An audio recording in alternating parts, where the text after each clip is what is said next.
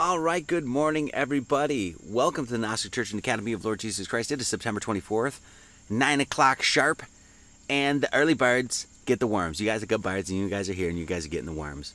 And we love you so much for that. Thank you so much for being here this morning. As you guys know, we do service every Sunday at 9 a.m. Central Standard Time. We were going to try to do the video again this Sunday, but once again, we had some internet issues, so we're just going to do audio again. So thank you all for being here. We really do appreciate it.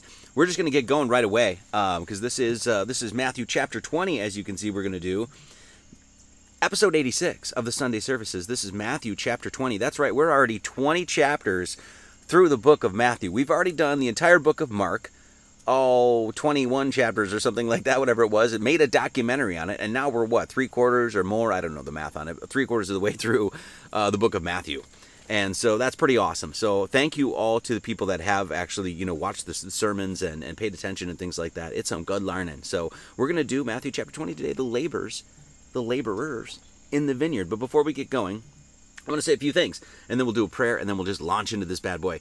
This comes from Claudia Pavonis. This is something I posted on my Instagram, and it says this. It says, truth does not need to be defended. It needs to be lived.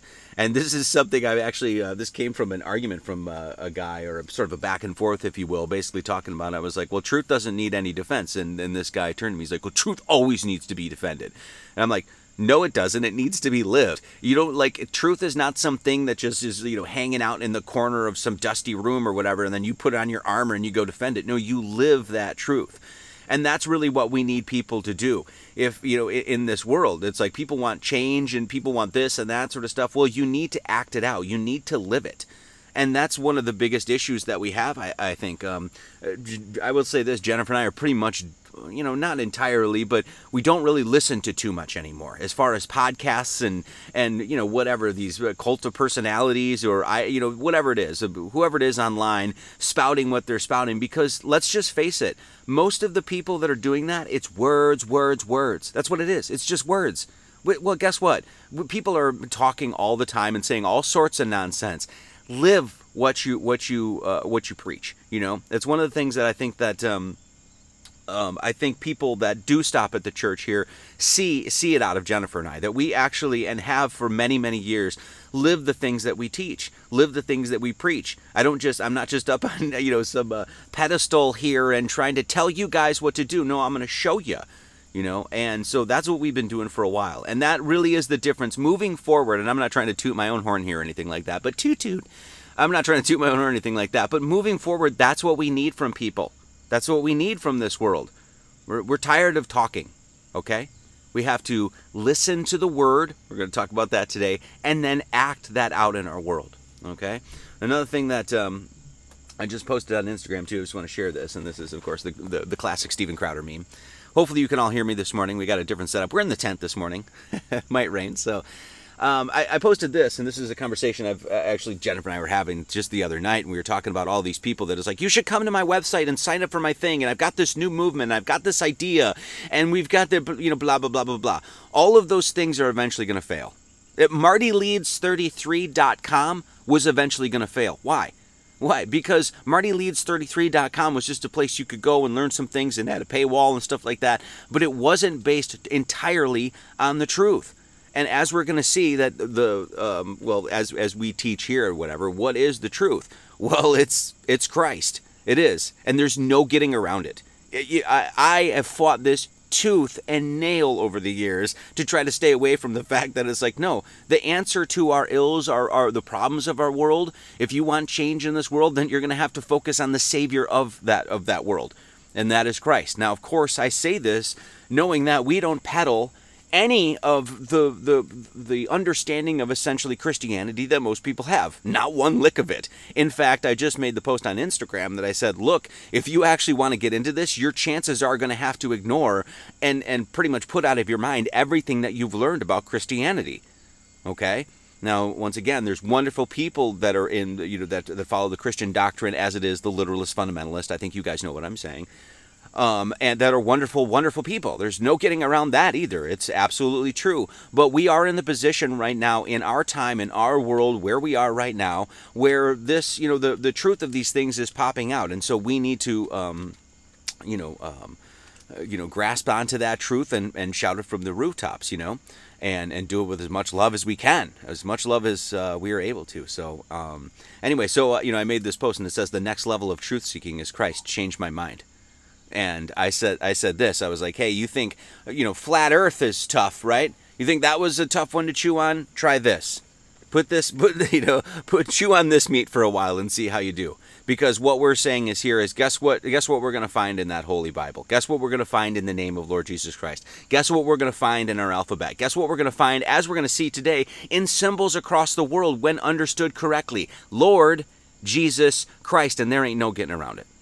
And that's what I'm going to show. So that's what we do here. So, okay, let's do it. Let's do a prayer, and then we're going to jump into Matthew chapter 20. Okay, so this prayer actually comes from the Day Tao Ching. As you guys know, we like to celebrate all of the great mystical literature around the world, and so this comes straight from that book. And of course, it's not really a prayer, but we're gonna say it as a prayer anyway, because I think it's pretty good. So, Lord, may we yield and overcome, bend and be straight, empty and be full, wear out and be new, have little and gain, have much and be confused. Therefore the wise embrace the one and set an example to all, not putting on a display, they shine forth, not justifying themselves, they are distinguished, not boasting, they receive recognition, not bragging, they never falter. They do not quarrel, so no one quarrels with them. Therefore the ancients say, yield and overcome. Is that an empty saying? Be really whole, and all things will come to you. Amen. Okay, so let's jump into it. Once again, chapter 20, this is called the laborers in the vineyard. So the first thing that Matthew chapter 20 is going to do is start out with a parable. And so what we're going to do is read the first basically 15, 16 verses here of the parable. I'm going to read through it, and then we're going to go back and we're going to pick this baby apart as we do, okay? Strap in, let's do this. All right. Matthew 20, numero uno. For the kingdom of heaven is like unto a man that is an householder, which went out early in the morning to hire laborers into his vineyard. Watch the language, everybody. Pay very, very close attention to the language, because every word is dripping wet with meaning in this book, as we know. So we're going to go to those words and find out what the meaning is. Number 2, and when he had agreed with the laborers for a penny a day, he sent them into his vineyard. And he went out about the 3rd hour, and saw others standing idly in the marketplace, and said unto them, Go ye also into the vineyard, and whatsoever is right I will give you.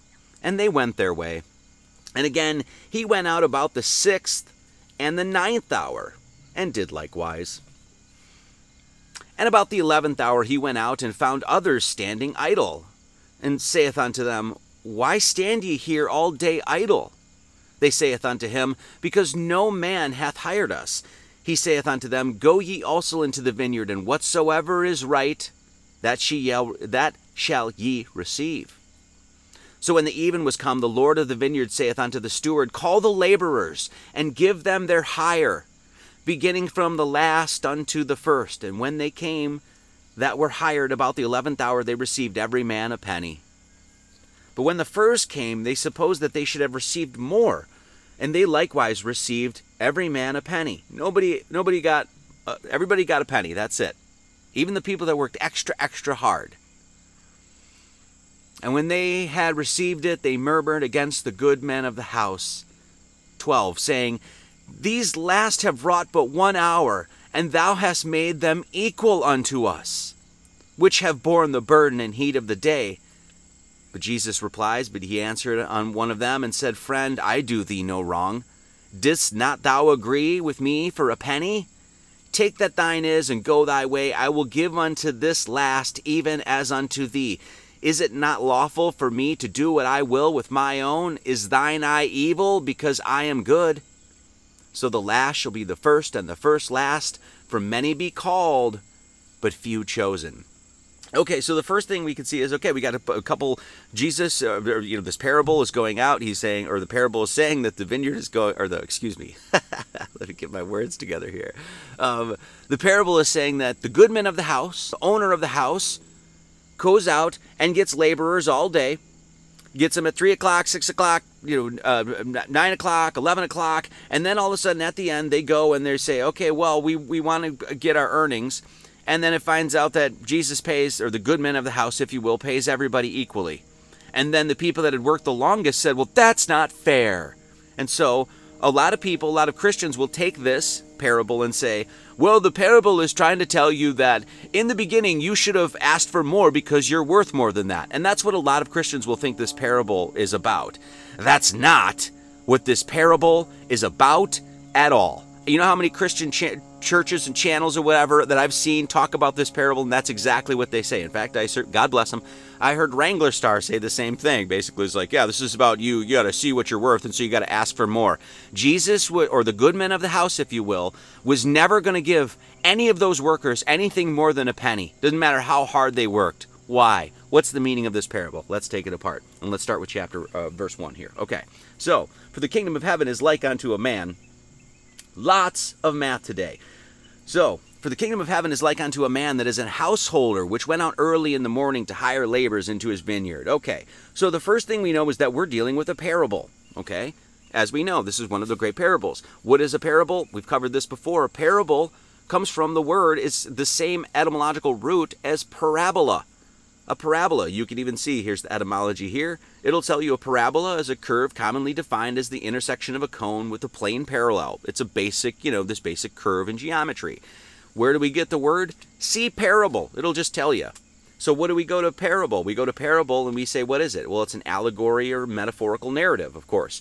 Having a moral for instruction, that's what it is. Then it'll even tell you, okay, where does the word come from? Latin parabola, comparison. It's literally the same place. So a parable and a parabola is basically saying when Jesus is giving you a parable, he's saying that, hey, there's a reflection of this story up above, in the stars, in the constellations, in the heavens. It's written up there. Of course, this is what a parabola looks like, So when you're on the plane of the earth and you're looking up at the bowl of stars above your head, those stars move in a parabolic fashion. From your perspective, that's what's happening. So we already know that, hey, whatever this story is, there must be some relationship to the stars, and that's exactly what we're going to see. Okay, we also know, what does he say here? It says, for the kingdom of heaven is like unto a man that is an householder, which went out early in the morning. Okay, this is once again, very specific language. Why? What happens early in the morning? Everybody knows it's happening right now. The sun is rising.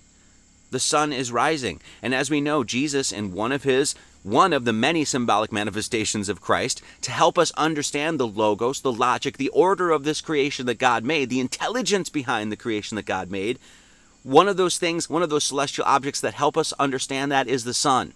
And that's why we find that the sun is encoded in the name of Jesus Christ. That makes sense. That's also why he's called the Son of God, S-O-N. So for the kingdom of heaven is like unto a man who was a householder, which went out early in the morning. Okay?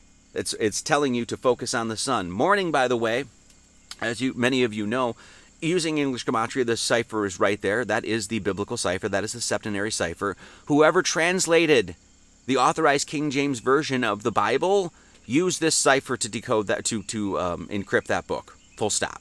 Okay? So what do we have here? Morning is 22 in English gematria using a septenary sevenfold cipher, and 22 divided by 7 is 3.142. It's a common and widely used abbreviation and approximation of pi. I've probably said that 1,000 times over the last 15 years. So 22 and 7. 22 divided by 7 is pi. So the first thing they're going to tell you is about the sun, that this is a parable to the stars and the heavens above, and they're going to give you some math for that. Okay? Now let's look at the aspects of the parable. Okay, let's go back and let's read exactly what it says. For the kingdom of heaven is like unto a man that is a householder, which went out early in the morning to hire laborers in his vineyard. What are the aspects of this parable? Okay, first off, in this said, there's a man who owns a house. He's the householder. He holds the house. Who is that? Well, that's God. In this parable, man is God. Okay?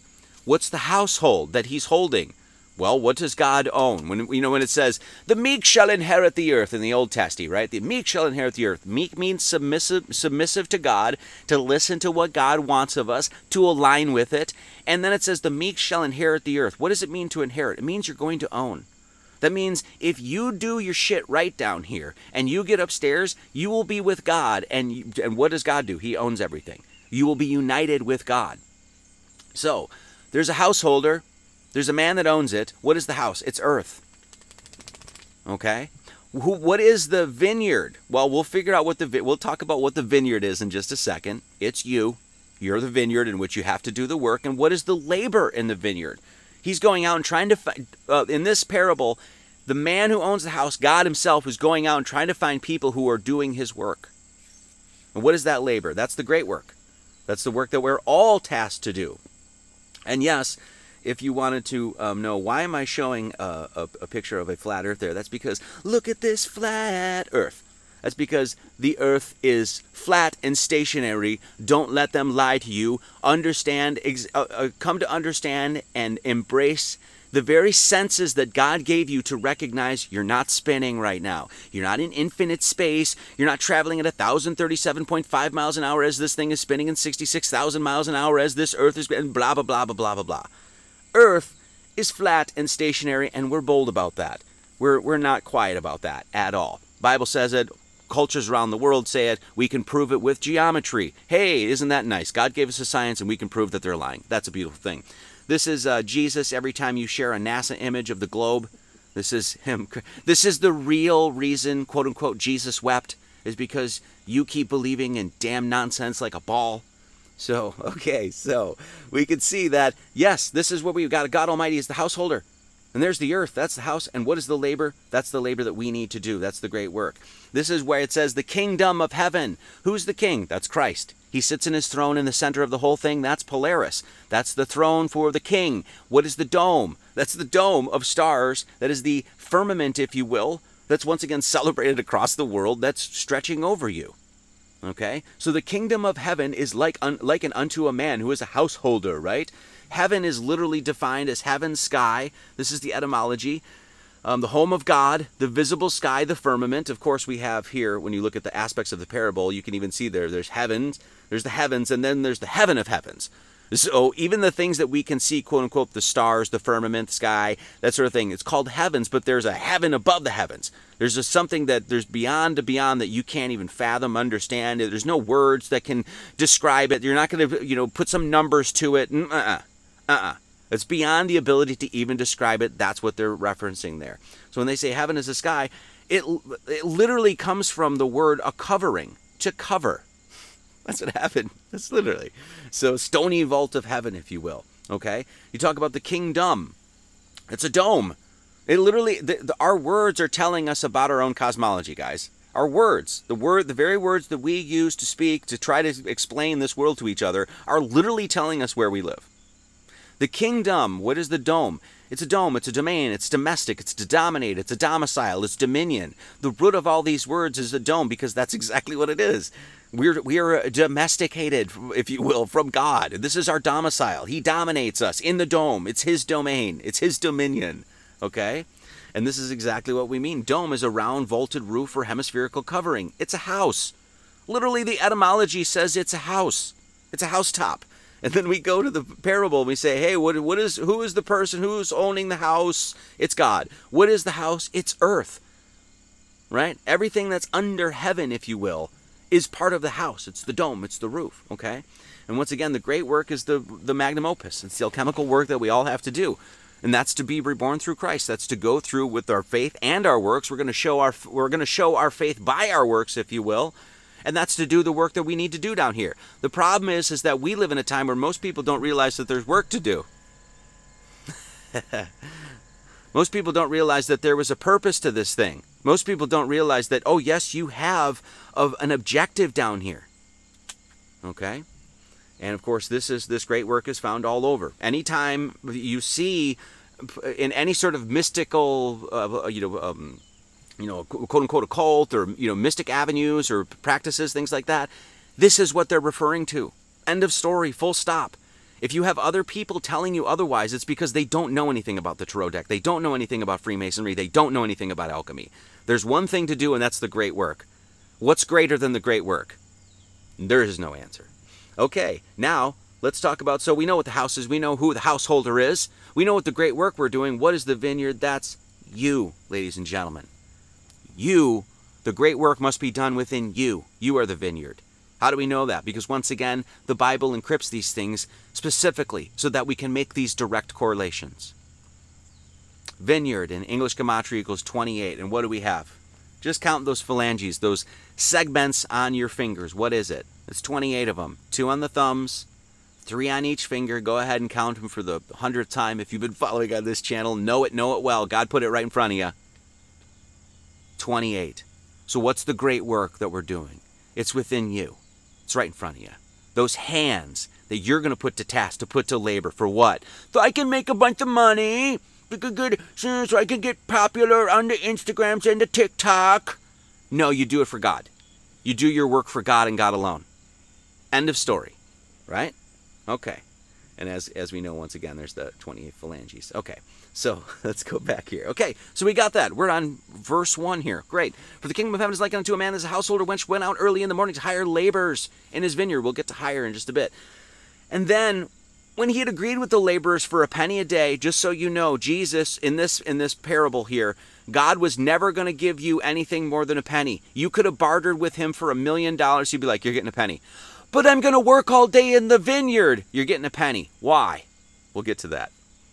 When he had agreed with the laborers for a penny a day, he sent them into a vineyard. He sent them into yourself to do the work, the internal work that you need to do. You go into the class, he shut the door. And when he went about the 3rd hour and saw others standing idle in the marketplace, and saith unto them, Go ye also into the vineyard, and whatsoever is right I will give you. And they went their way. What is he doing? What is the man of the household doing? He's calling people to do the great work. And there's going to be people that show up. Are they actually going to be doing the great work? Well, the parable actually tells us. And again, he went out about the 6th and 9th hour and did likewise. Okay, so right now we have the 3rd, the 6th, and the 9th. Okay, well, if you guys once again have been following along, if you read the book Lord Jesus Christ, you know all about 3, 6, and 9. You know all about it. If you only knew the magnificence of 3, 6, and 9, then you would have a key to the universe. Where does this come from? This is right on our hands. Once again, the vineyard is telling us where it is. The mathematics of the vineyard is telling us where it is. What is right in front of you? It's a decimal system. It's a decimal system.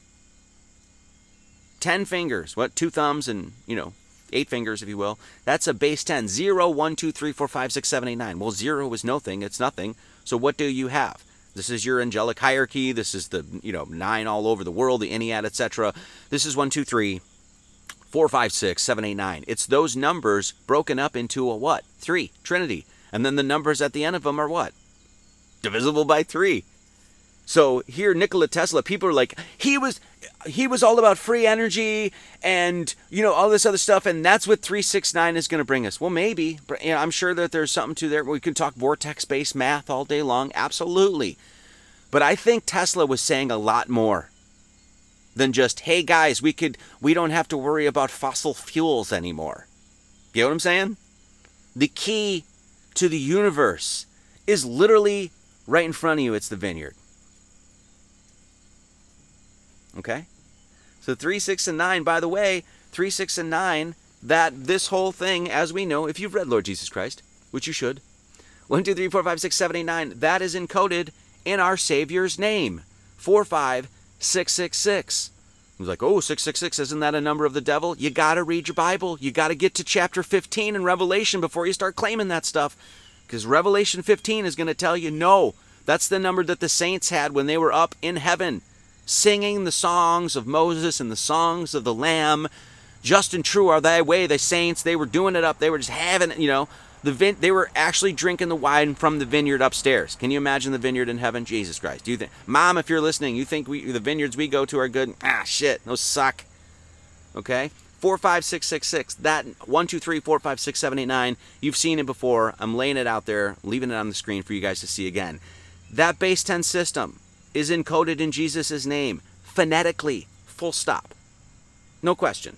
Anybody could do it. So why the 3, 6, and 9? Well, once again, that's in Jesus. But 3, 6, and 9, by the way, here, let me say this. 3, 6, and 9, what are they talking about? He's literally talking about the hour of the day. On the 3rd hour, on the 6th hour, on the 9th hour, I went and did these things. And then he says on the 11th hour. Now, we'll get into the 11th hour in just a second. I'll say this right here. This is the next verse. And about the 11th hour, he went out and found others standing idle, and saith unto them, What are you standing here all day for? Why don't you go do the great work? Okay? And so, they're literally so it's about the 11th hour. What does the 11th hour mean? The 11th hour meaning is like it's the latest possible time, right? In a broader sense, that the 11th hour can refer to any situation where action or intervention takes place when time is running out. This means it's just about midnight. That's what it means. It's just about midnight. It's just about up on that top end of the clock, right? The 11th hour, okay? Well, okay, so let's just look at that clock again. The 3, the 6, and the 9, and then just about 12. What is that? Well, Jesus just created the symbol of earth on the clock. Jesus just told you about the time, 3, 6, and 9, and just about 12. And then he said this is when he's going to hire the laborers to do the great work. And what did he put? What did he create? Mathematically, a cross. 3, 6, and 9, that's a cross. That's what it is. And it is also the classic alchemical symbol for earth. And what are we doing? Who's the householder? God. What's the house? Earth. Okay? So now, what does this mean here? Let's go back. Let's keep going here. Once again, at the 11th hour, people said, go into the vineyard, and whatsoever is right, you'll receive. Okay? And then when the even was come, the Lord of the vineyard saith unto his steward, call the laborers and give them their hire, beginning from the last unto the first. And when they came, hired the 11th hour, every man received a penny. And then you can see, then the guys that were there first would be like, well, I needed to be higher up on the throne in heaven. I think you're going to start to see exactly what this parable actually means in just a second here. So the 11th hour is what? Okay, well, once again, we talked about this last week. And what is the 11th hour in this sense? What is going on in the vineyard? God is going out and he's like, who's going to be doing the work? And then a bunch of people show up and they're like, I'll do the work. I'll do it. What hour is it? It's the 3rd hour. Okay, cool. And then some of them are like, then he asks them, he's like, well, why were you standing here idly all day? Well, because there's a lot of people that didn't know that there was any work to do. There's a lot of people that were just, as all of us were at some point in our life, had our head full of poo-poo caca. And we didn't even know that there was anything to do. We're like, oh, there's a goal here. There's teleology. There's a purpose to this earth. I actually have a destination. There's things I absolutely need to do down here. And they are all based on my ethics, my morality, my faith, my charity, all of that. Shit, Jesus, I just didn't know. I was dumb as everybody. We're all the fools, the tarot deck kind of thing. We're all the fools when we get here. Okay, so what is the 11th hour in this sense? This is all those people that woke up during COVID. Jennifer and I were just talking about this. I mentioned it last week. All these people were at Music and Sky. I don't know how many people we talked to were saying, I just woke up through COVID. There was some people at the church here, several people at the church that said the same thing. I just woke up through COVID. Oh, okay, well, so you just woke up, recognized that there was work to do, and you started doing it right away? Okay, awesome. What's bad about that? Congratulations. Hell yeah, we should be celebrating. What happened, though? The people that were there first were like, well, I've been doing this for all this time, and then this guy comes along, and then he just gets blah, blah, blah, blah, blah. And they start complaining and bitching about it. You should be celebrating. Those people that were there first should be celebrating. Oh, that's right. God got more of us. God got more into those pearly gates, if you will.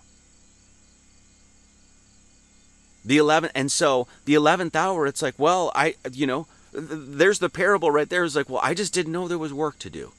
Well, now you know that there was work to do. Are you doing it? And are you complaining about it? What do you think call the laborers and give them their hire? They were on earth, right? They were called to do the great work in the vineyard, which is the human vessel. And they were called to do it by who? God Almighty. And when you're called forth, what is this? This is judgment. This is saying, how'd you do? Okay? Then he even says, you're going to get what is right. I'm going to give you what is right. If you do and we're going to see why it's only a penny. We'll get to that in just a second. What is right? Of course, we know, quote unquote, what right is. At least we should. It's like, okay, when you were down here, when you were doing all the work, were you being moral? Were you being ethical? Were you being appreciative? Were you thankful? Did you live with heart? Did you live this world, live your life with compassion. Did you harvest the good fruits in life, whatever you were given? I didn't, I spent all that time and I was a dumbass, and it was only on the 11th hour, but in that 11th hour, holy shit, I harvested some fruit. Were you a whiny little bitch? Once again, I'm pretty sure this live stream is for me, not you guys. Did you work not for the reward, but for the honor of doing what is just and good? Because that's what God is judging you on right now. Did you do this stuff because it was the right thing to do, or did you do it because you thought you would get a reward? And you thought, if I worked harder and harder and harder, I'd get a better reward. No, there is only one reward. To do the great work is a privilege. What happened to those guys that first showed up? It's all of the literalist and fundamentalist Christians out there that are like, I'm on Jesus Christ's side. I'm for Christ. I'm here. I've been for Christ for all these. But you don't know shit. You don't know anything. You didn't actually do the work. And then this entire time you were self-righteous about it. And then you think that at the end of this life, God is going to grant you higher in the kingdom. No, there is no quote unquote higher in the kingdom. Once you're united with God, that's it. These first laborers came in blank. I need to be a special boy. Nope. You're used to getting a penny. What does the penny mean? We'll get to that in just a second. You got the think about this. You got the privilege to walk. These people that were the first people that showed up that ended up bitching about the fact that they got a penny just like the last guy. You got the privilege to walk with Christ, know his glory, and do the great work longer than anybody else. You got to bask in the glory of knowing divinity and sacredness longer than than those people at the 11th hour. That's a privilege. That's an honor. What happened to those first guys that got there? We deserve more than a penny. And what did they get? Nothing more. Because you should have just appreciated the fact that I got to spend all that time doing the good work, the great work. These guys that were first, they got up there and they're like, well, I was in the heat of the sun all this time and I'm going to bitch and complain about it. Then you're going to be last. You were the first people to show up, and now you're last. We work for why? We work. We do the work, the great work, so we can let our light shine before men that they may see our good works, but we don't do it for men. We don't do it for the red carpet. We don't do it so we can get checks in the mail. We do it to glorify our Father which is in heaven, and that is what God is judging you on. And that's why the first people to show up and be like, Christ, Christ, Christ, Christ, Christ, I'm for Christ. You guys were the last. And we're seeing that today in our world. We're seeing that today in our world. All these Christians, blah, blah, blah, blah, blah. I'm a brave believer. No, you're not. You're believing the same shit everybody else believes, and you're being self-righteous about it. This is the Bible. Oh, wait a second. Let me get back here. Now I'm just ranting. Let's stay on course here. Okay. So about the 11th hour, he went out, found the people standing. They just didn't know there was work to do. No man had hired us. Call forth the laborers. Let's see their judgment. When they came, they were hired about the 11th hour. They received every man a penny. We'll get to the penny in just a second. What is a penny? It's a circle. Okay. But when they first came, they supposed that they should receive more. And they likewise received every man a penny. Okay, and then so, what is this? This is, think about those first people that were there that became the last. This is Matthew. We already covered this. Matthew 7. Not everyone that saith unto me, Lord, Lord, shall enter into the kingdom of heaven. All these people that were there first being, I'm taking Christ as my Savior. I got the thing. Okay, cool. You were the first person to say it. Chances are, no offense, but chances are you're full of shit. Many will say to me in that day, Lord, Lord, have we not prophesied in thy name? And in thy name have cast out devils, and in thy name have done wonderful works? Not everyone that saith unto me, Lord, Lord, shall enter the kingdom of heaven, but he that doeth the will of my Father which is in heaven. These people that are claiming this, they're actually not doing the work of the Father. They're not doing the great work. They just think they are. And they're self-congratulatory about it. This is why we don't get that many people to follow the Gnostic Church and Academy of Lord Jesus Christ. Give them their hire. Just phonetically say it. Just speak the word, hire. Give them their hire. What is hire? H-I-R-E. What's a payment for the temporary use of something? A payment for labor or personal services? What does he actually give? What is God? What is the actual reward? Is it the quote-unquote penny? No. Christ, God Almighty, is going to take you higher. Give them what they've earned. What is higher? It's your Aries, it's your Arise, it's your Rose, it's your Lamb, it's your Ram. Why do you think Jesus, you see some of these like illustrations, I should have grabbed some, illustrations and like, stained glass windows and stuff like that, and what do you see? You see Jesus the shepherd with a lamb over his shoulders. He wants to bring you up to the Aries, to the pole of Aries, the Polaris. He wants you exactly where they say the heaven of heaven is. That's what he's trying to do. And he's just saying, were you thankful? Were you appreciative? Did you do the work because it was the right thing to do? Or did you do it because you thought you were a special boy and you were going to get a reward? So then, I got to make sure I'm covering all this. I'm sorry, I don't think I missed this last one here.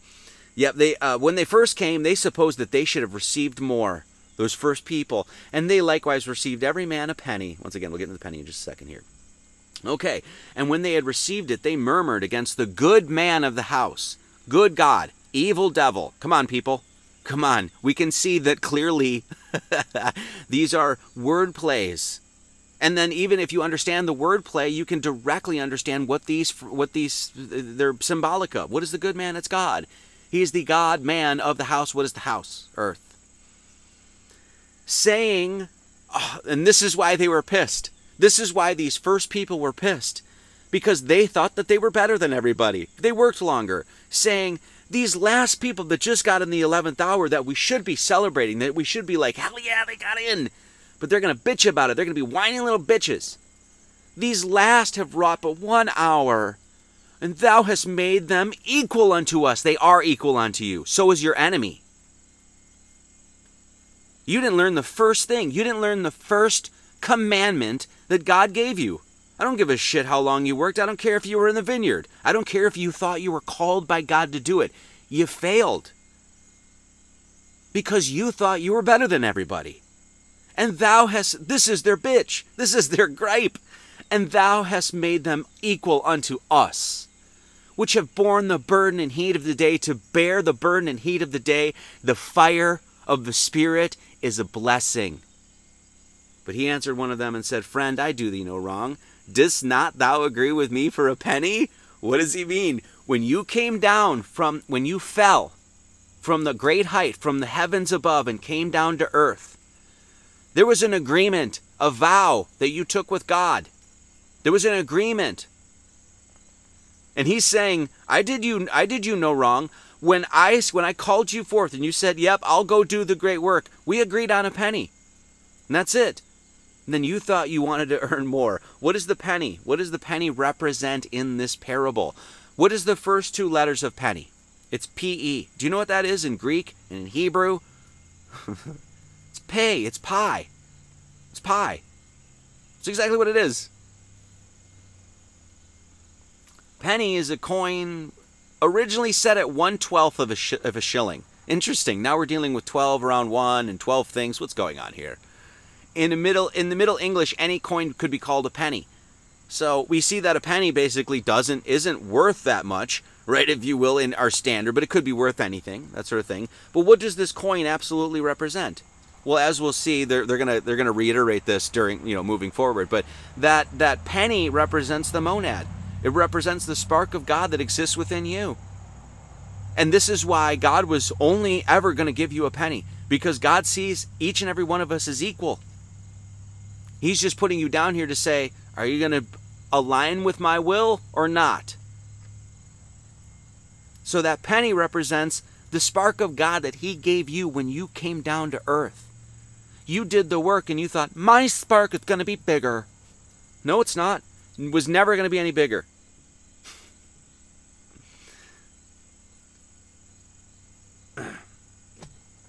Our entire cosmology is based on this.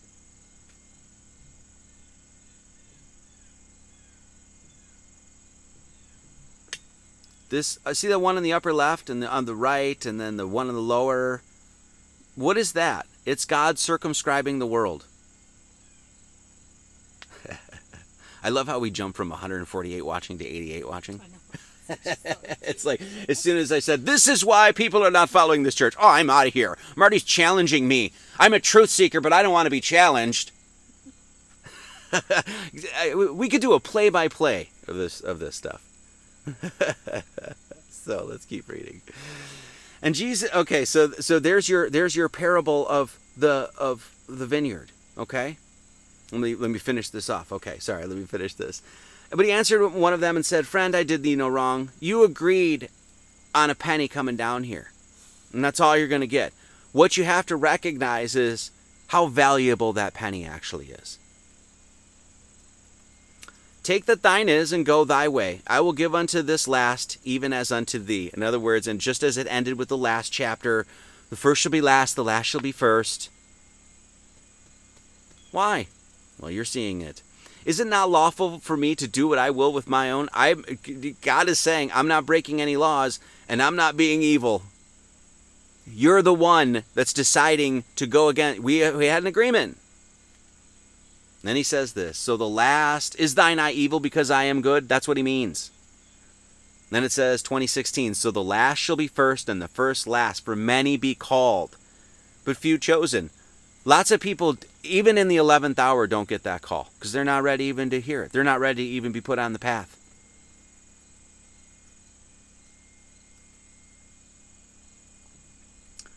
Okay, let's take a short break here. I'm going to play a little tune.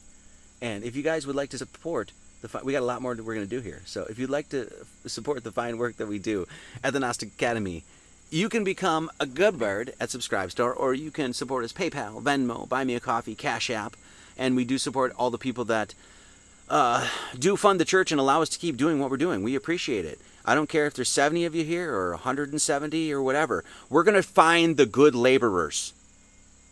That's what this church is doing. We're out here finding the people that if it ends up they're in the 11th hour, oh, that's all right. Are you doing the great work? That's who should be in these pews. Anybody else should just get out until you're ready to be here. It's as simple as that. Venmo, Buy Me a Coffee, Cash App, Subscribestar, and the door is always open to you, by the way. And if you'd like to, once again, support the work that we do, snail mail. We have a mailbox now, and we will be incorporating next week, so that will be Gnostic Academy, not just me as your minister. 7781 County Road 3440, Mountain View, Missouri, 65548. And we appreciate everybody that does support. Let's play a little song, a little intermission.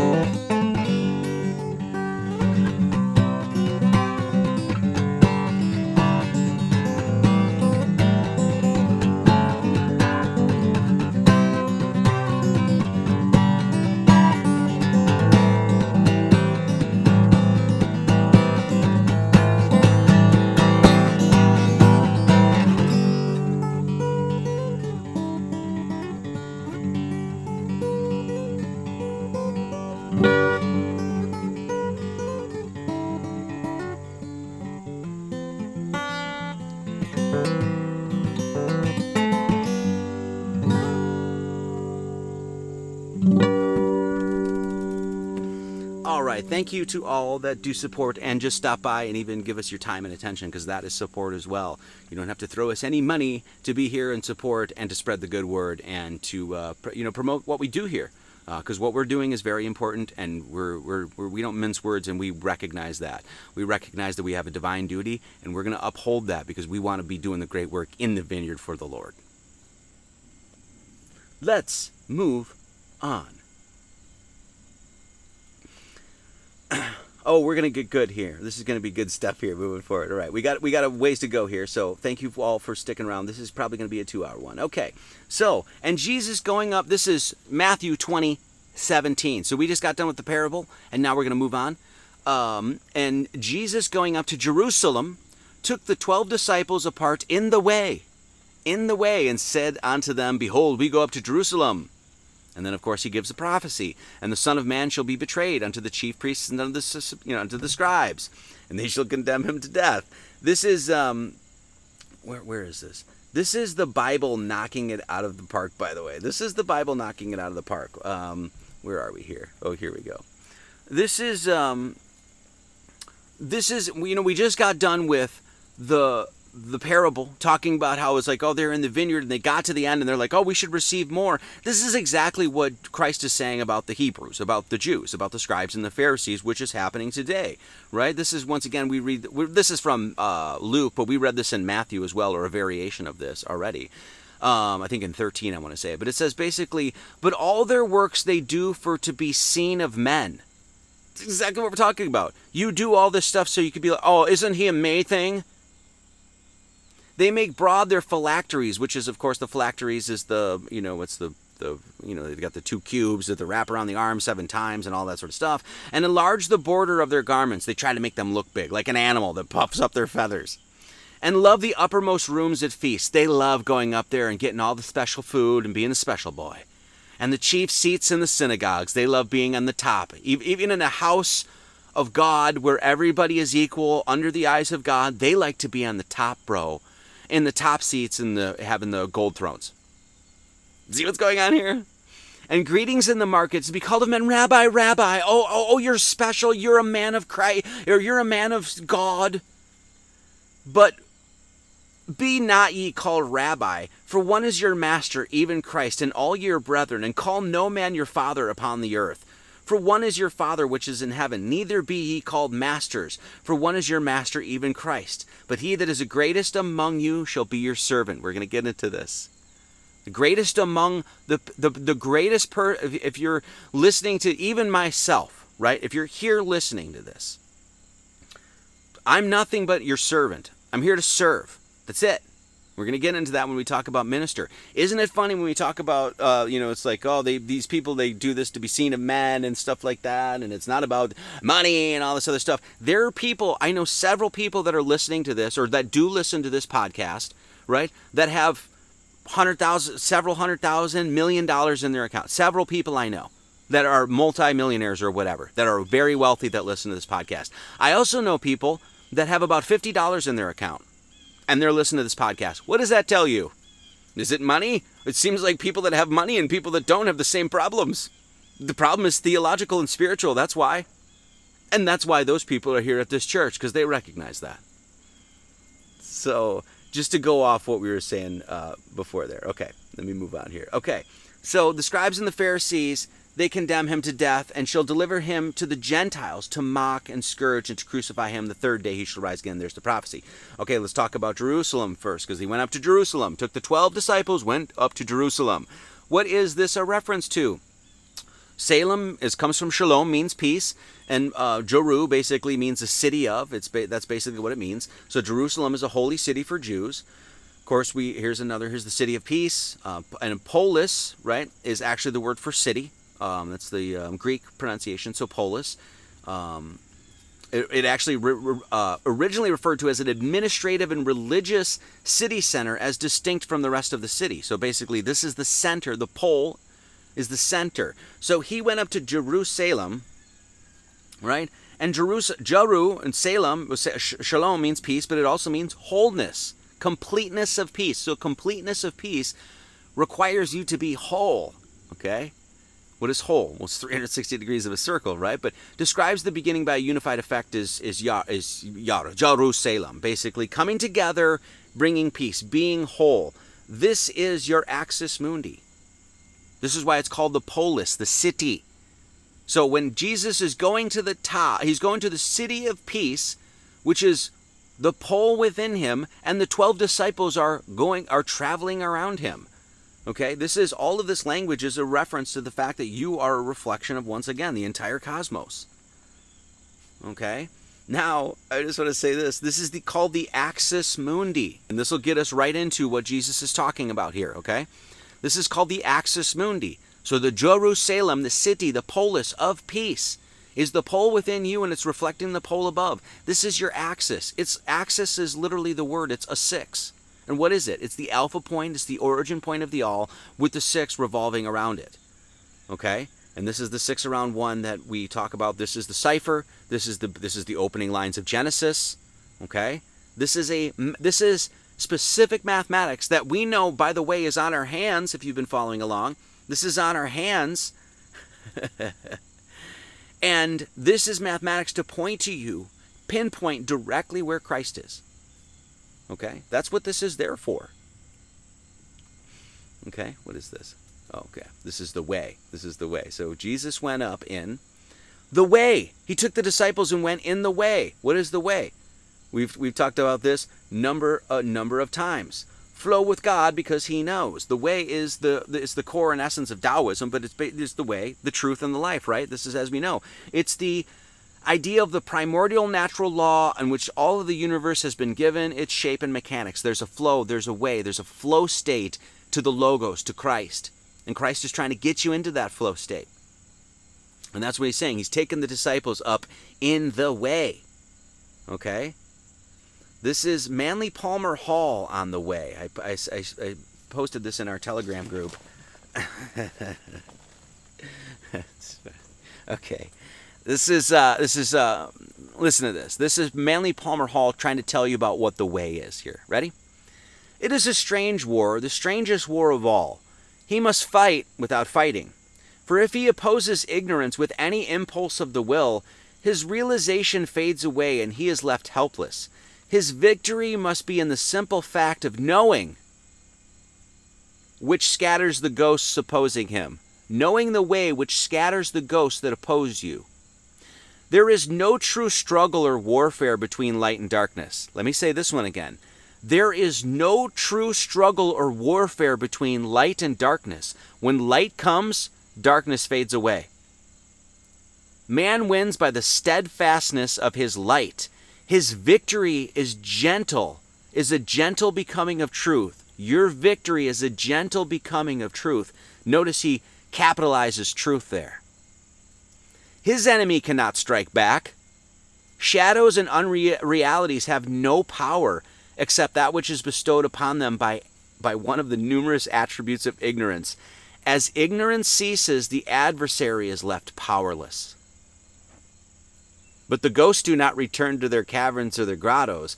All vanish together in the presence of the knower. And this is why we say we're Gnostics. We go to know. We know. Okay? We know that when light comes, darkness fades. Was there when Jesus went up on the mount and was battling the devil, if you will, did he duke it out? Did he have to? No. It was just devil tempted him and stuff. No. And then what happened? The darkness faded. And what happened? The angels came and ministered upon him. That's because when Christ and truth and light actually enters, that's what happens. There isn't a war. There isn't a struggle. There isn't a battle. The light just makes the darkness fade into the darkness.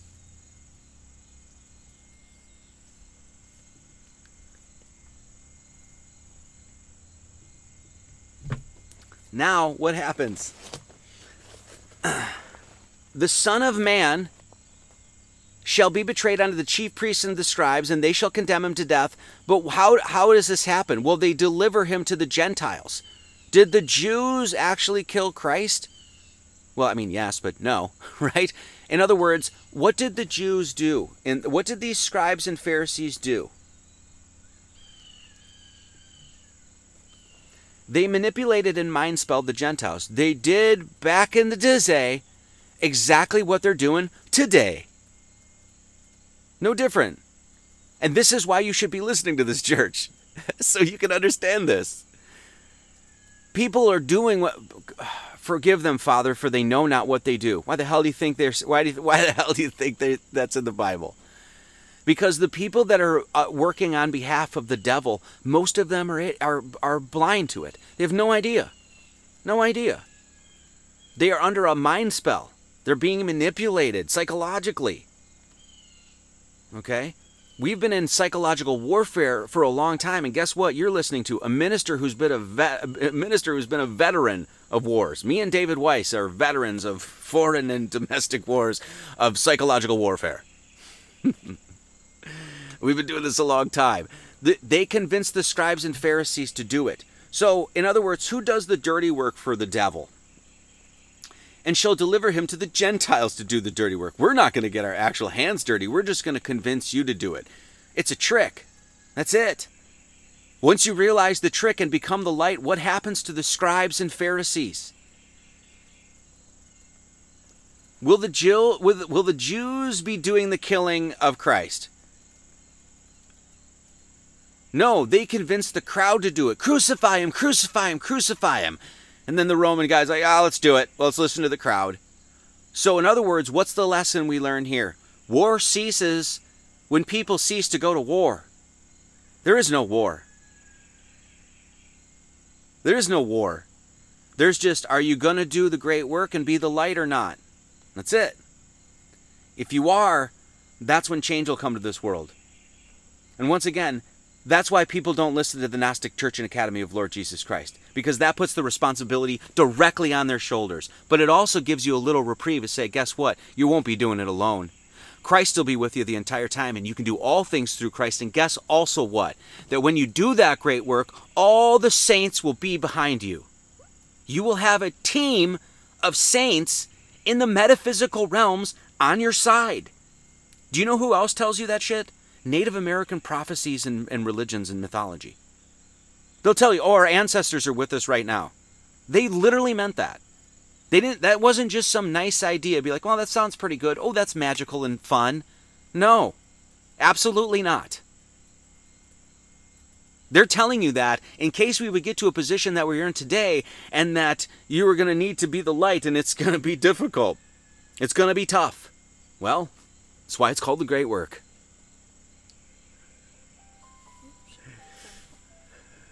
So, then came to him the mother of Zebedee's 20, children with her sons, worshipping him and desiring a certain thing of him. And he said unto him, What wilt thou? She saith unto him, Grant that these my two sons may sit, the one on the right hand and the other on the left, in thy kingdom. Who's the two sons of Zebedee? Of course, who are the two sons? Oh, by the way, I'm sorry. Before we get onto that, let me just say this. The 3 days prophecy, as we know, that is absolutely a representation of the sun dying, quote unquote, metaphorically, mystically, poetically, on the winter solstice and then rising again. But that's not the only place that we see 3 days. In fact, I'm not going to say this here. I've posted this enough. You can stop the video and read it yourself. The 3 days math is encoded in our name, in the name of Lord Jesus Christ. Facts. Facts. Where's the truthers? Where'd they go? All of a sudden, they scattered to the wind. You know how easy this is? You know how easy this is? This is what I'm saying. I'm not even being cocky or anything like that. If you align with truth, it's just like if you don't lie, you don't have to remember lies. It's the same thing. If you just align with truth, all of these things be like, oh, okay, cool. There's actually answers for that stuff. Whew. It's not just a bunch of mystical, religious mumbo freaking jumbo. No, there's math. Where are you guys? Where are you? Who's doing the work? That's what this parable is all about. I want to see the people doing the work. If that's 12 of you, then that's 12 of you. Otherwise, I ain't got time for your words. Who is the sons of Zebedee? Zebedee is James and John. That's who it is. I'll just tell you. The two disciples of Jesus, John and James. That's Zebedee. Of course, when we've done this, we've done the 12 disciples of the Zodiac. Absolutely go through and pinpoint the 12 disciples and how they're reflective in the stars, how they're parabolic. That's why Jesus tells parables. Right? So when we read that story of Jesus walking the earth and, walking with the 12 disciples, that has a correlate into the heavens. It should. It should. Why not? So we see who's John and James. Well, John and James, we already know. That's Scorpio and Sagittarius. I don't have the graphic for where Scorpio and Sagittarius is in the sky, but you know what you should do? Go outside and look at it tonight. You don't need Marty leads. So what are John and James? What is this whole thing about? About we're looking for your hire. Go give them their hire. Do the work, and then you're gonna get the reward, if you will, right? Nobody's getting anything more than a penny, by the way. But so John and James is what? Scorpio and Sagittarius represent what? The thighs and the private member of the human being. That's what it represents in the zodiac man, in the anthropocosm. So what did John and James, so the mother of Zebedee is saying, coming up to Christ within, obviously, and saying, hey, I want my two sons here to be upstairs with you in that pole of Aries. And that's Zebedee, by the way.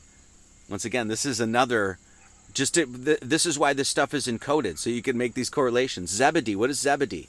Zebedee is 27. What else is 27? Well, you know that 1, 2, 3, 4, 5, 6, 7, 8, 9 that we did? Well, it's 3 threes, if you will.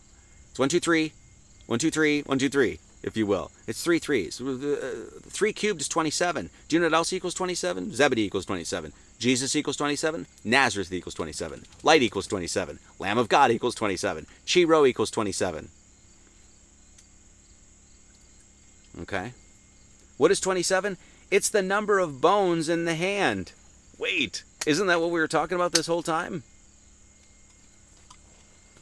But Jesus answered and said, Ye know not what ye ask. Are ye able to drink of the cup that I shall drink of, and be baptized with the baptism that I baptize with? Yes, of course. Of course.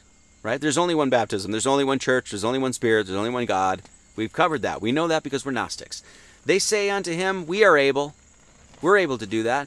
And he saith unto them, Ye shall drink indeed of my cup, and be baptized with the baptism that I am baptized with. But to sit on my right hand, listen to this, for all you literalist Trinitarians out there.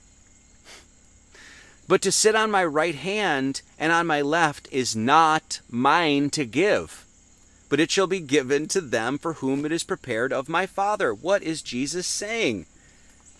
I'm the intermediary. That's exactly what he is when you understand the Trinity properly.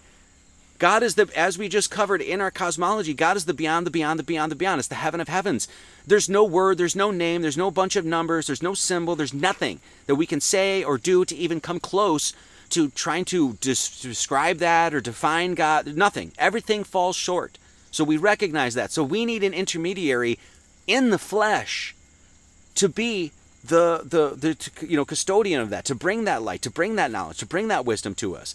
That's what Christ is, and that's what represents, and that's exactly what he is saying here. It's not mine to give.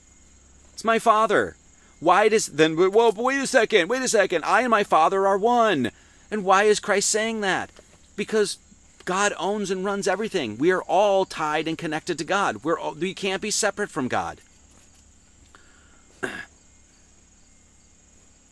It's not mine to give, but it shall be given to them for who it is prepared of my Father. And when the 10 heard it, because they expected to just be like, Jesus says, yes, you get to come and sit in my left. I'm going to appease your mother. You can come and sit in the left and right of me. But he didn't say that, did he? No, he's like, well, at some point there's going to be a judgment day. But Jesus called on to, and when the 10 heard it, they were moved with indignation against the two brethren because they thought, they had done something wrong. 20:25, but Jesus called unto him and said, Ye know that the princes of the Gentiles exercise dominion over them, and they that are great exercise authority upon them. What is he saying? It's exactly what we just said. Who's the prince of the Gentiles, right? Who is the prince of this world? Who is the god of this world? That is Satan, the devil. That is who has infiltrated the hearts and minds and souls and spirits and of people that are not in the way, that are not aligning with Christ, that are not being that light, that are not doing the good work. And he's saying, hey, guess what? Well, they don't understand it because they've had their mind filled with a bunch of hooey and a bunch of nonsense and a bunch of Hebrew propaganda. Let's just call it what it is. And that's what exercises dominion over them. What's going on today? Is politics exercise dominion over people? I'm red or blue. Yeah, you're divided. Christ Church is one. Is Hollywood exercising dominion over people and their time and their precious time that they have? Are they studying and reading or doing any of that sort of stuff? No, they're watching Netflix and chilling. That's who is having dominion and authority over them. But then Christ says this in 2026, but it shall not be so among you because you're followers of me. You're not going to be listening to the words of the devil. But whosoever will be great among you, let him be your minister. If you found any greatness in your life, if God has entered in your life at all, and you've recognized that light, he's saying, okay, the great among you, now it's time to give, to be of service, to be a servant of me and a servant to the people. And this is what he says. Why do you think I started this church? Again, another of the thousands of reasons. Because I have a responsibility to be in service to you people and God. Whosoever will be chief among you, let him be your servant. 20:28 says, even as the Son of Man, it's 10:08, even as the Son of Man came not to be ministered unto, but to minister, and to give his life a ransom for many. Let's talk about being a minister. What does a minister mean? If you guys know, I call myself a pastor, a minister. Jennifer and I are a team. We're part of the pastoral leadership team. That's in our bylaws.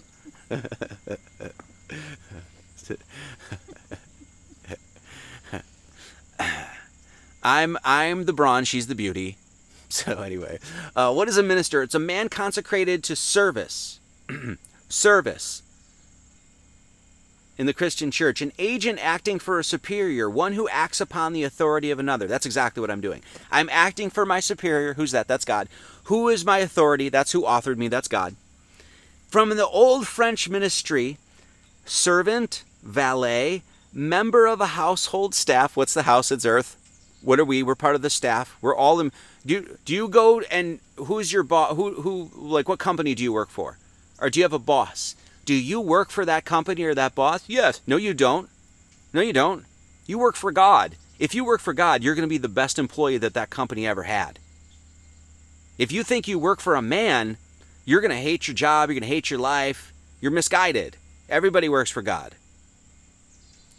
To perform, what is a minister? That's a noun. What is a verb? To minister, like to administer. To perform religious rites, provide religious services. That's what we do here. Render service, aid, or medicine. We're going to talk about medicine. Wait a second. So a minister is administering medicine? Yes. To serve or be of service. The best thing that you can do in this life, the greatest feeling that you will ever get, the most accomplished you will ever feel is when you're in service to people. Take my word for it. Don't take my word for it. I'm telling you out of experience. What is medicine? So this minister is a person that gives medicine. Interesting.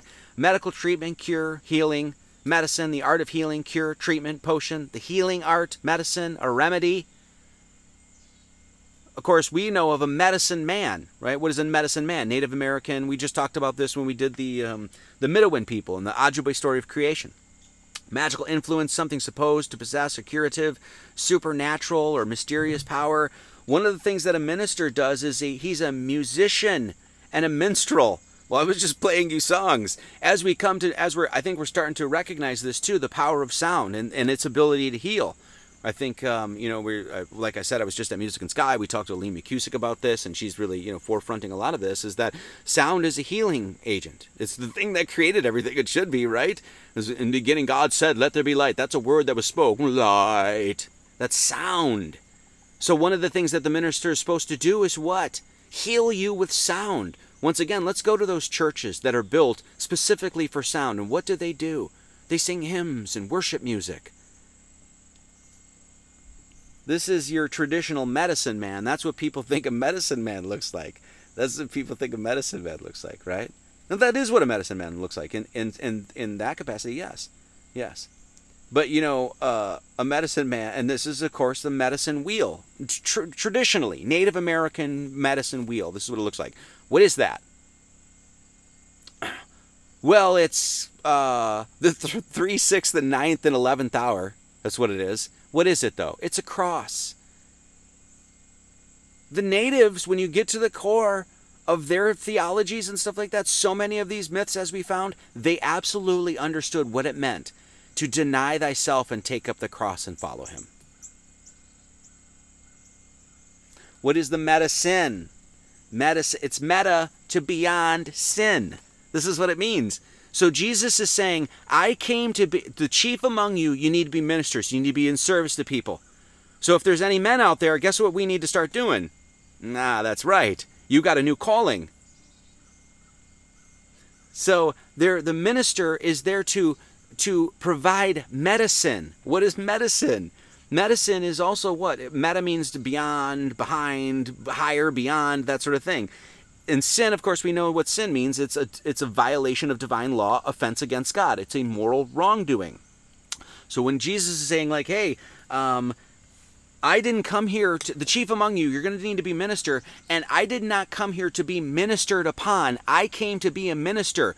I am Jesus Christ. Do not come up to me and be like, oh, Lord, you're the thing and the stuff. No, I'm here to teach you about the way. I'm here to teach you how to be ministers. I'm here to teach you how to go beyond sin.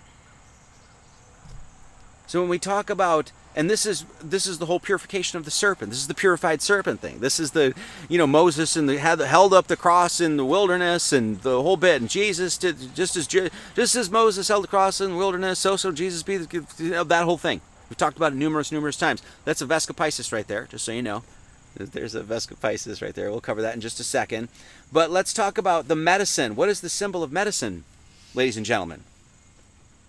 What's the symbol of medicine? Well, it's a serpent on a staff. So what is actual medicine? Is it drugs and pharmakia and virology and the new things and, things in science? No. How close are you to God? Here's the symbol of medicine. Here's the chiro. That's the symbol of Christ. Here's the symbol of medicine. Here's the symbol of Christ. Christ, medicine. Medicine, Christ. Are we getting it? Somebody asked me, we have dinner with, we just had dinner last Friday with our neighbors. Beautiful people. And the older guy, he's an old Dutch guy. He's really, hardline Christian. He's beautiful. Every Sunday morning he reads his little hymns. He does a prayer, and it's a really great thing. He's 90 years old. 90 years old. This guy was up on the roof the other day, and what he was doing, I think he was putting up solar or something like that. And, got the ladder out and did everything himself. Just one of these guys that's just, no, I don't need anybody else to do it. It's like, and so I was talking to somebody at the church here, and they said, hey, if you're having dinner with him, ask him how he's doing that. Ask him how you're living to 90 and you're still up on your roof putting, doing work and fixing your generator and taking out a garden, all this other stuff. You're doing all this other stuff. He said, when you talk to him, ask him how he did it. And I replied to him, I said, I already know. I know, because this guy has been dedicated his entire life to something greater. He has been dedicated to God. He had his medicine. That's why he can live to 90.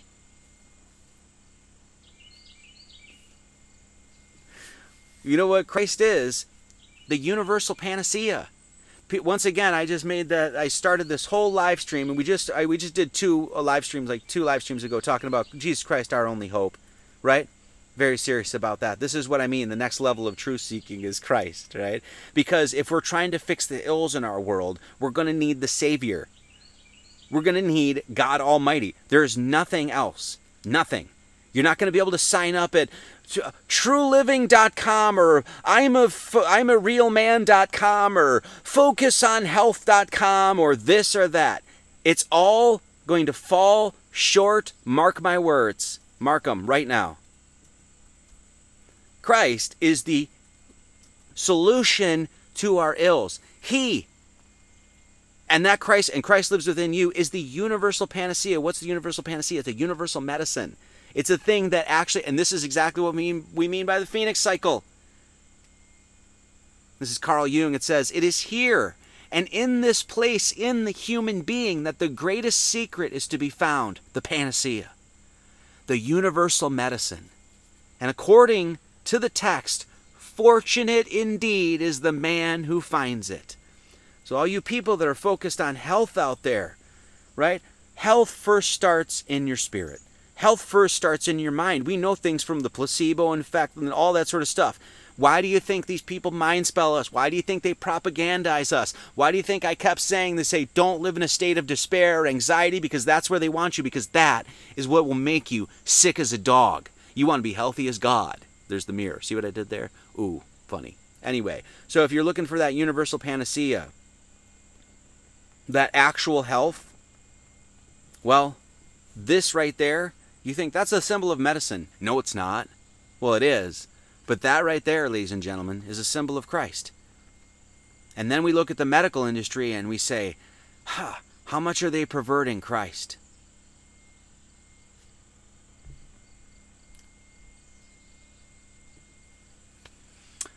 Matthew 20:29, and let's finish this baby up. And as they departed from Jericho, a great multitude followed him. Okay, what was the line before, though, when we was talking about, I came to minister, right? Not to be ministered upon. Even as the Son of Man.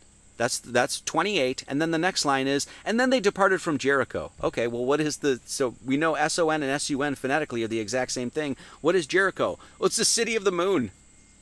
That's what it means. Generally thought to be derived from the Canaanite word fragrant, but other theories hold that it originates from the Canaanite word for moon. Literally, the etymology says it's moon, in turn from the verb to wander or travel. What does the moon do? As we say, just once again, God gave us a cosmology. God gave us the moon to understand. What does it do? Bunch of crazy shit. It's going. Is it waxing? Is it waning? Is it gibbous? Is it crescent? Where is it rising? When is it rising? We have no idea. It travels. It wanders. Right? What does the sun do? Like clockwork. 3, 6, 9, 11th hour. Right? It's like it works on clockwork. So what do we have here in this verse?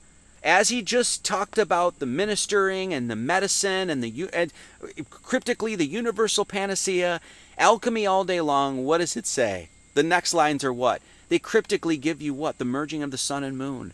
The coincidentia positorum, the alchemical wedding. The merging of the sun and the moon. Even as the Son of Man came, and then they went to the moon. Jericho. Comma, a great multitude followed him. What's the great multitude? Well, if we're understanding our parables correctly, that's the stars in the sky.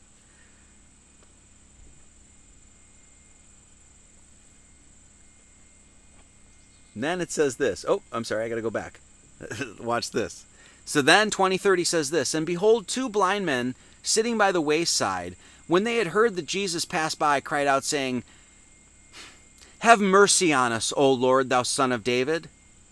Matthew 20:31 says this, and the multitude rebuked them, because they should hold their peace. You're speaking to Jesus Christ. He's there to minister unto you.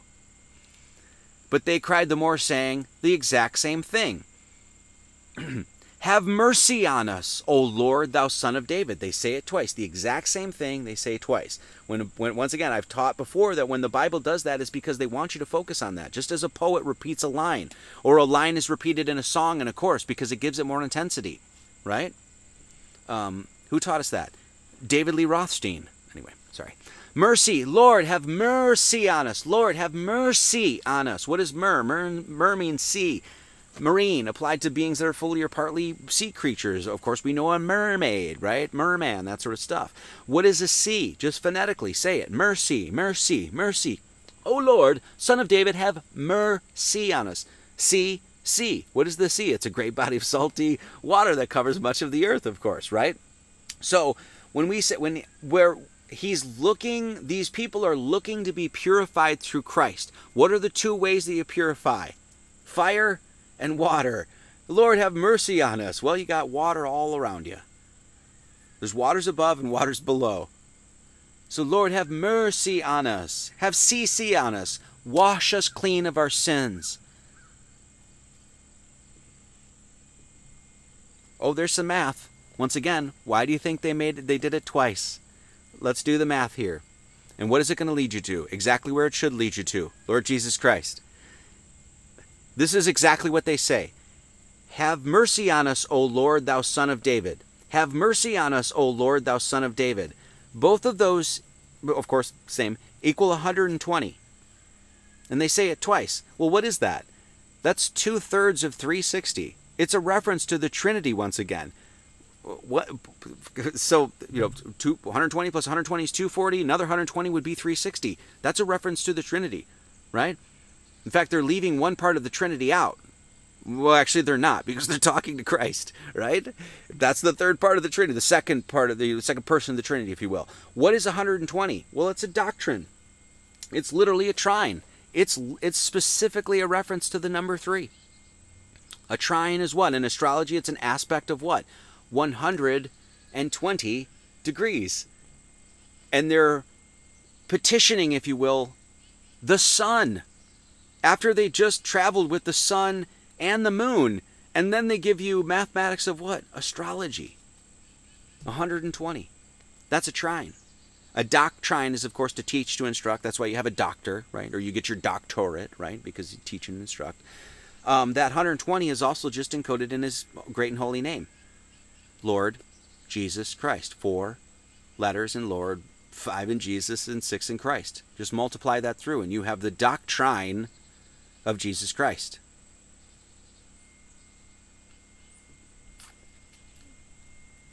Make sure I didn't miss anything here. That's it. Okay, then. Sorry. And then we're going to finish this baby up. Matthew 20:32. Then he says this, and Jesus stood still.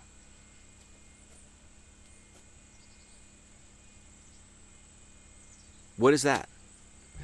Well, first off, Psalms 46:10. Be still and know that I am God. I will be exalted among the heathen. I will be exalted in the earth. As we know, if this is parabolic, and it is, it starts with a parable, sun and moon, all of this sort of stuff. Jesus stood still. What is Jesus representing? Polaris, the pole of Aries. Where John and James wanted to go. What are these guys looking to do? Well, they came to Jesus because they were blind and they wanted sight. What exists in your head? Your eyes. So Polaris is the still point in the heavens, and this is what Jesus is saying. He's saying, be still and know that I am, right? I am. We know that I am. So he's telling you exactly where your soul needs to go. And Jesus stood still and called them. Let's pick apart this. Why is he calling them? Because he is the Word. The head, you heard, you hear, the ear, the word, you heard the word in your ear, you hear it in your head. Right? The word, by the way, W-I-R-D, is a concept in Anglo-Saxon culture corresponding to essentially fate or personal destiny. And it also means, in a general sense, supernatural or uncanny. Well, that's absolutely what Christ is, right? That's he is our personal fate and destiny, because we all want to be reborn through him. And he's also supernatural and completely uncanny. Facts. Okay? So, they heard the word. What is the word? We say this as if it's some mystical thing that we just don't understand. What is this word thing? Oh, it has a lot of, symbolic manifestations and things that we can talk about the word. But what is the word? It's the small, still voice in your heart that's telling you exactly what you need to do. People deny it. They don't listen to it. They ignore it. They say, well, I don't know, maybe not. They do everything in their power to listen to the devil, as opposed to that voice is always telling you to stay away from that. You'll know in your heart when you're doing something that's disgusting or degenerate. God is speaking directly to you through your heart, the ear in your heart, because he's calling out to you through the word and wants you to listen. And most of us ignore it. Hence, why again, there's 89 people watching. Be silent and listen to the ear. The ear in our heart. It's literally in the word. So Jesus stood still as the pole star and called out to the small, still voice in your heart to listen. He called them. And he said, what will ye that I shall do unto you? When he's at the Aries and the Polaris and that and all that. They saith unto him, Lord, that our eyes may be opened. Okay? And Jesus, last verse, 20:34. So Jesus had compassion on them and touched their eyes. Compassion. Let's look at the word compassion. Feeling of sorrow or deep tenderness for one who is suffering or experiencing misfortune. If Jesus has compassion and we're supposed to take up our cross and follow, should you have compassion? Is that how we should be living our life? Are we supposed to be in our head cursing people that are idiots? There's lots of them out there, don't get me wrong. Are we supposed to take that out into the world and do that? No. Christ has given us the way, teaching us, he's instructing us through his ministry how we are to be ministers, and we're supposed to do that with compassion. What's the root word of compassion? Come means C-O-M, the root of that, the prefix, if you will, means to come together, to feel pity, but C-O-M is actually, excuse me, I'm sorry, I said that incorrectly. Passion is to suffer, to feel pity, that sort of thing. But when you talk about come, C-O-M, it means with, together, to come together, to be whole. Now we go to the word compass, which is the root of the word compassion, right? And it's based off the same thing, the prefix of C-O-M, which is what? To come together, to bring together. What does the circle do? When you use a compass and draw that circle, as we see Christ doing, God doing, he draws that circle. What does the circle do? It encapsulates the most amount of space with the least amount of effort. It brings things together. So when we talk about that compass and that compassion, and then I come along and I say, guys, just go ahead and actually do your research in masonry, and you know what they're going to tell you? Exactly what I'm telling you right now. To the T. They'll write about it exhaustively. Problem is, we got a bunch of quote-unquote truthers out there that can't apparently read, or don't want to read, or don't want to be. This is actually what it is. This is actually what it is. They don't want to be challenged in things. They don't want to actually stand back and be like, shit, maybe I was wrong about all this. They don't want to have to actually look at Christianity in its face and be like, well, I get that those people are full of shit, but is the doctrine of Christ full of shit? No, not even close. And this church is going to teach. And there'll be some people that have the ears to hear and want to listen, and there'll be people that are in that vineyard, and it doesn't matter if it's the 3rd hour, or if they were there at sunrise, or if they were there at the 11th hour. They'll actually be wanting to do the work. And they can see with their freshly clean eyes that symbol right there is actually talking about compassion. It's actually telling you how to decode your Bible, too. Second-rate truthers. That's what you're dealing with. What does that compass create? The penny that God gave you when you came down to earth. That's the monad.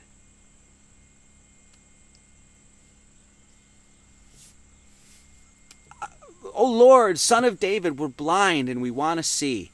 We want you to enter into the Golgotha of the Aries, of the pole Aries in our head, and take that darkness away so we can see the light. This is all spiritual. This is metaphors for spiritual rebirth. That's what it all is. I was blind. Now you can see. I was lame. Now I can walk. Oh, I had leprosy. You're cleansed. I couldn't hear. I was deaf. Now I can hear. I was dead. I was raised up. I was sick. I was healed. I was poor. Now I can hear the word that is the gospel. This is second to last line. Are you ready for this, guys? They saith unto him, Lord, that our eyes may be opened. 33. Verse 33. This is the gematria for that. They say, is this right here? What I'm saying? Yeah, they say unto him, make sure I'm doing this right. They say unto him, Lord, that our eyes may be opened. Do you know what the gematria total of that is? Look at the bottom there. It's 153. Straight up. What's 153? It's the proportion of the Jesus fish. Facts. basic geometry. Go ahead and do it. If 265, the height, the width will be 153. That's where the Jesus fish comes from. That's why you see, so that gematria is 153. This is why you're given this number specifically, I think a couple times in the Bible, specifically John 21:11, where it says Simon Peter went up. Simon Peter is Aries. He went up into what? The high ram, the Aries. And drew the net to land full of great fishes, and 153. And for all there were so many, yet was not the net broken. Why this specific number? Because it's referring to the fish. The proportionality of the fish. And this is funny. This comes from Got Questions. This is why you shouldn't listen to literalists and fundamentalists. Ready? This comes from gotquestions.com. There is no reason to understand the number of fish caught that morning as anything but 153 literal fish. They have no hidden meaning or symbolic significance. The meaning of 153 fish in John 21:11 is straightforward. Their appearance in the disciples. That was not important. Blah, blah, blah, blah, blah. I don't care what you are, Christian, I don't care what denomination you are, for anybody to come and say and look at a classic work of literature and say there's nothing hidden or deeper meanings in it is, pardon my language, but retarded. I don't care if you're going to Dante's Inferno or you're going to James Joyce's Dubliners, or if you're going to, the Iliad and Odyssey, or if you're looking at The Grapes of Wrath. Every single one of those books that I just mentioned has incredible deep meaning. Symbolism, allegories, metaphor, everything are in those books. These people that we're railing against, if you will, are coming to the Bible and saying there's no deeper meaning. You have no business even reading the Bible then. Put it down. You got a lot more work to do. Okay? Our eyes, they say, unto him, Lord, that our eyes may be opened. Jesus Christ opened their eyes, and what did they see? The Jesus fish. Mathematically. The Jesus fish. Where does that fish come from? Well, there's no deeper meaning. There's nothing else to find there. Bullhunky. Bullhunky. There's Jesus in the Vesca Pisces. There's Jesus nestled in that 153. In the fish. Okay? 2 more and then we're out of here. 20:34. So Jesus had compassion on them and touched their eyes, and immediately their eyes received sight, and they followed him. Jesus touched their eyes, and what happened? He took his hands and he touched both their eyes, and what happened? Their third eye lit up. Jesus triangulated the eyeballs. That's what he did. In order to give them sight, they were blind, and all of a sudden they open their eyes and they can see. And how do you see? Do you see with binary? No. If you're still in a binary, you're not recognizing the oneness of God. And how do we find the oneness of God? Through 3. It's the whole Trinity thing. So how do we understand that oneness of God, that wholeness, that peace that's in the Jerusalem? How do we find that? Well, we got to triangulate. We got to triangulate. This is going to be important. We have to triangulate. I'll say it 3 times. So you got the 2 eyes in front of you and you got the one in your head, and that is the one that Jesus Christ lit up. And that's why they could see. So they had to, I'll say it one more time. His eyes had to be triangulated. Now let's go to the last verse. So Jesus had compassion on them and touched their eyes, and immediately their eyes received sight, and they followed him. Do you know what this equals in English gematria? You can do it yourself. I highly encourage you to do it. It equals 406.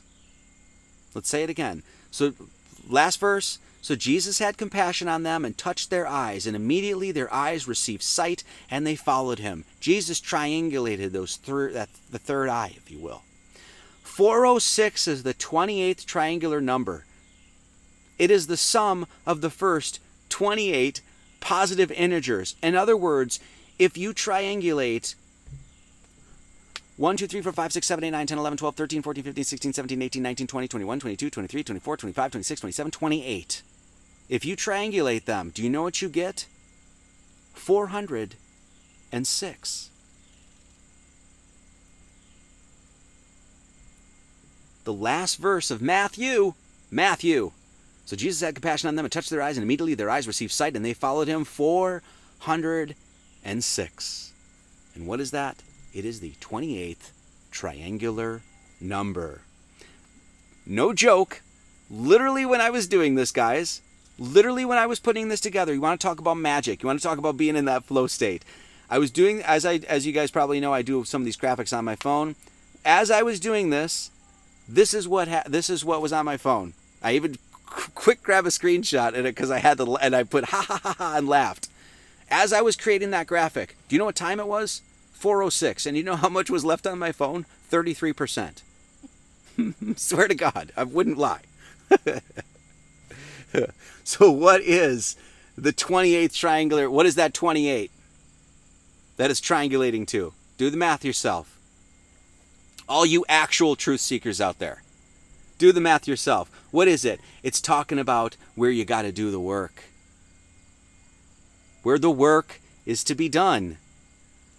In the vineyard. God commanded you to come down here.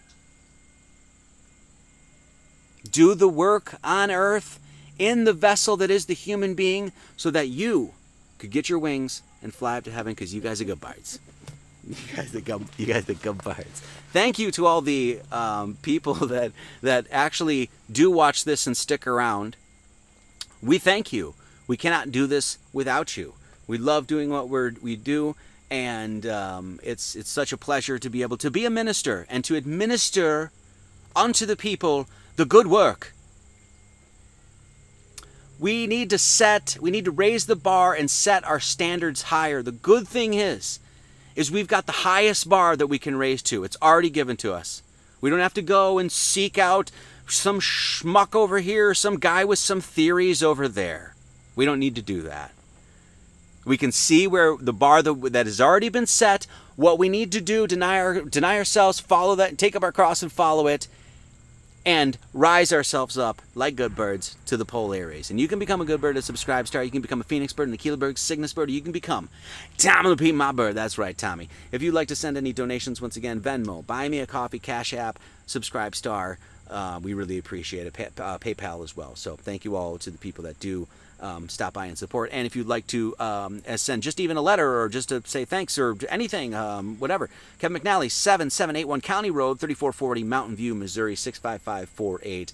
I just want to say thank you to Content Safe for getting us on BitChute, YouTube, Rockfin, Odyssey, and Rumble, and all that stuff. And we are available on the Flat Earth, Sun, Moon, and Zodiac app. That's right, the Earth is our cosmology. We are being lied to about it. It's flat and stationary, provably. And so you can find out all about it, and you can also find your friends at the Flat Earth, Sun, Moon, and Zodiac app. And yes, I promote this app every Sunday. Why? Because David Weiss pays me a lot. No, he doesn't pay me shit. I just do it because it's awesome. I also promote Flattoberfest.com, October 21st and 22nd in Vegas. My friend Chuck's going to be there. Are you going to be there? We want to be there, but we're trying to build a house. We can't do it. We can't afford it right now. But next year, hopefully, we'll do it. Everybody say hi to Chuck. Everybody say hi to Chuck. Chuck's going to be there. He's a tall guy. He looks like he's actually, by the way, He's for you guys, be really tan. he's going to be very tan. And if you guys, I don't know if you guys know this, but most people think that the original Gubbard is Tommy the Pete. And in the in the foul kingdom he is, but the original good bird is actually Chuck, our friend Chuck. So if you do meet Chuck at Flattoberfest, just say, "Hey, it's a good bird. It's the original good bird," and he'll be like, "I don't know what you guys are talking about. Earth's flat." Anyway, so you can also go to Confluence, Health, Sovereignty, and Regeneration. That's in Bandera, Texas. That's coming up October 12th through the 15th this year. If you get a chance to go, it's going to be fantastic. We really want to go, but we can't. Once again, just time, money, the whole bit. But great group of people. And once again, I don't get any money for supporting this or advertising this. You should just go because we like you to be around cool people that know shit. Okay. Anyway, Church Store. If you would like to support the work, lots of books. Podcast or all sorts of things, Bibles, rosaries, things, lots of things in the works too. So, I will say this: I'm going to be I'm going to be on the show Inner Force podcast with Chase. No, his name is Chance Garden. It's Innerverse Podcast. And that's going to be live tomorrow, Monday, I think maybe like 6 or 7, I think is when he goes live. I think 7. So check that out. Chance and I had a really good conversation, and there's a second hour if you'd like to support Chance over there. He's a good dude. I will say this, and so yeah, check that out. Okay, I'm sorry, let me get my shit together here. I also did, I had this conversation with Stephen Carpenter of the Deftones, and it turns out that that was picked up by like Rock Feed News and like Metal Injection and all this other stuff. So, and Steph Carpenter is a flat earther, and he essentially kind of, came out to us flat earthers and all this other stuff. And so yeah, that was posted. So this is the Rock Feed News. In a recent podcast with Gnostic Academy, Deftone guitar player Stephen Carpenter opened up about his flat earth beliefs. And so I said this, as a young rock and roller, I used to dream about being featured in online rock and roll columns. I just never thought it would be like this. It's so funny. And as we say at the Academy, shit's flat as fuck. Always has been and always will be. Good on Stephen Carpenter for having the balls to stand up and speak truth to power. It's the most metal thing he could have done. That guy is a heavy metal guitar player, heavy riffs. The most metal thing that guy has ever done is come out as a flat earther. Full on, right? By the way, have you heard the track This Link Is Dead? We're going to listen to it right now. And it's a fantastic song. This is how you write a metal song. Yes, this Christian minister has impeccable taste in music and loves good metal. And yes, we will get to the donations. But I'm just going to warn you, I'm going to do this warning early. We're going to play a Deftones song at a church service. This is completely... Normally, this is unacceptable. This is really not fitting for a church service. So I'm just warning all of the older people that do watch, we are going to listen to some heavy metal here. We're doing it because we want to give some love to Stephen Carpenter, the Deftones, for being so badass. So if you are listening and you're of the older variety and you do not want to listen to any... Just like me. Or if you actually, yeah, or if you have an old soul like my wife, you're going to want to shut this off now, okay? I'm going to say it 3 times. You want to shut it off now? I want to shut it off now. I warned you 3 times, okay? So, but we're going to listen to a song called This Link Is Dead from Ohms, which is Deftones' latest record, and this song is ridiculous. This song will make you poop yourself. Okay, all right. So we have some thank yous, and then we'll get out of here. Where are my thank yous? My lovely wife. Donations. All right. Thank you last week to Angela Morris, Leah Steele, Daniel Hager, Don Shelters, Colin Gillespie, J.M. Grassi, Lisa Duran, Trevor Parrott, Jeremy Hines, and it looks like we got another good bird. So we want to thank all the good birds. You guys are fantastic. We love you so much. Andrew Masonette coming in every week, just killing it. You're doing the great work, Marty. Keep up the great work. Will do. So are you. That's why you're here. Interverse Podcast 999, thank you so much. Alicia Crawford, Jared Poole, thank you so much, Mr. Poole. Hope you enjoyed this one. Virginia Dare, thank you so much. Love you, girl. John Vina, love you, brother. Alan Woodward, just because, thank you so much. We appreciate it so much, Alan. Corby Olson, 1314 from Martin Jen with love, thank you so much. Someone bought 3 coffees. Shannon Seal bought 11 coffees. Shannon, after all those coffees, I'm going to have to pee. I'm not going to sleep tonight. What are you trying to do to me, girl? Thank you so much. Today is a masterpiece. Thank you for the birthday blessings. Happy birthday to you. We love you so much. Jennifer McLaughlin, thank you, Marty and Jen. Thank you. Gen X Rated tipped on Rockfin $20. And Flat Earth Cracker tipped 20. Thanks for everything. Okay, that's going to do it, guys. I will see you next week. Like I said, we're going to try to go live again sometime on Instagram, we hope, or something like that this week, and do a chat if we get a chance. But for right now, it is what it is. So we will see you next week, where we're going to do Matthew 21. I think we're just going to continue on there. So, okay, that's going to do it for me. Guys, we love you so much. We thank you so much for being here. Anybody that does show up and actually pays attention and listens and sees the value in what we're doing, we really appreciate it. We ain't stopping.